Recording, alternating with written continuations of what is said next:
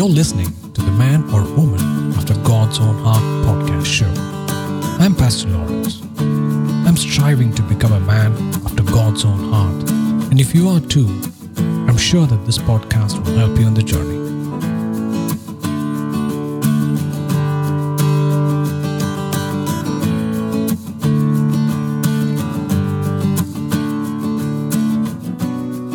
Devotion for April 16th. Can you come down from the mountain? While you have the light, believe in the light. See John 12:36.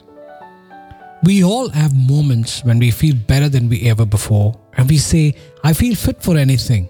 If only I could always be like this. We are not meant to be. Those moments are moments of insight, which we have to live up to even when we do not feel like it.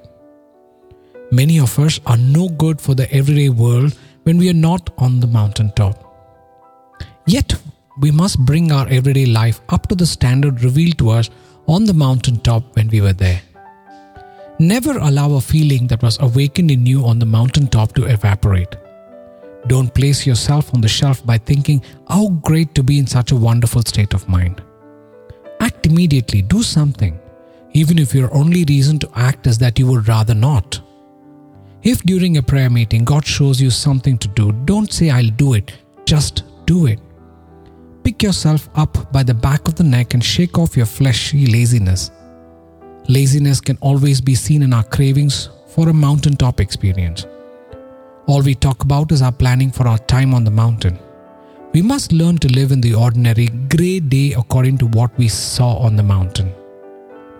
Don't give up because we have been blocked and confused once. Go after it again. Burn your bridges behind you and stand committed to God by an act of your own will.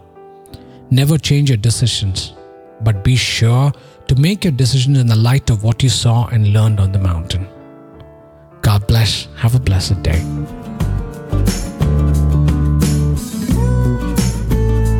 If you were blessed by this podcast, make sure to like, subscribe, and share it with your friends. Feel free to reach out to me for any prayer requests and feedback at lawryd@gmail.com.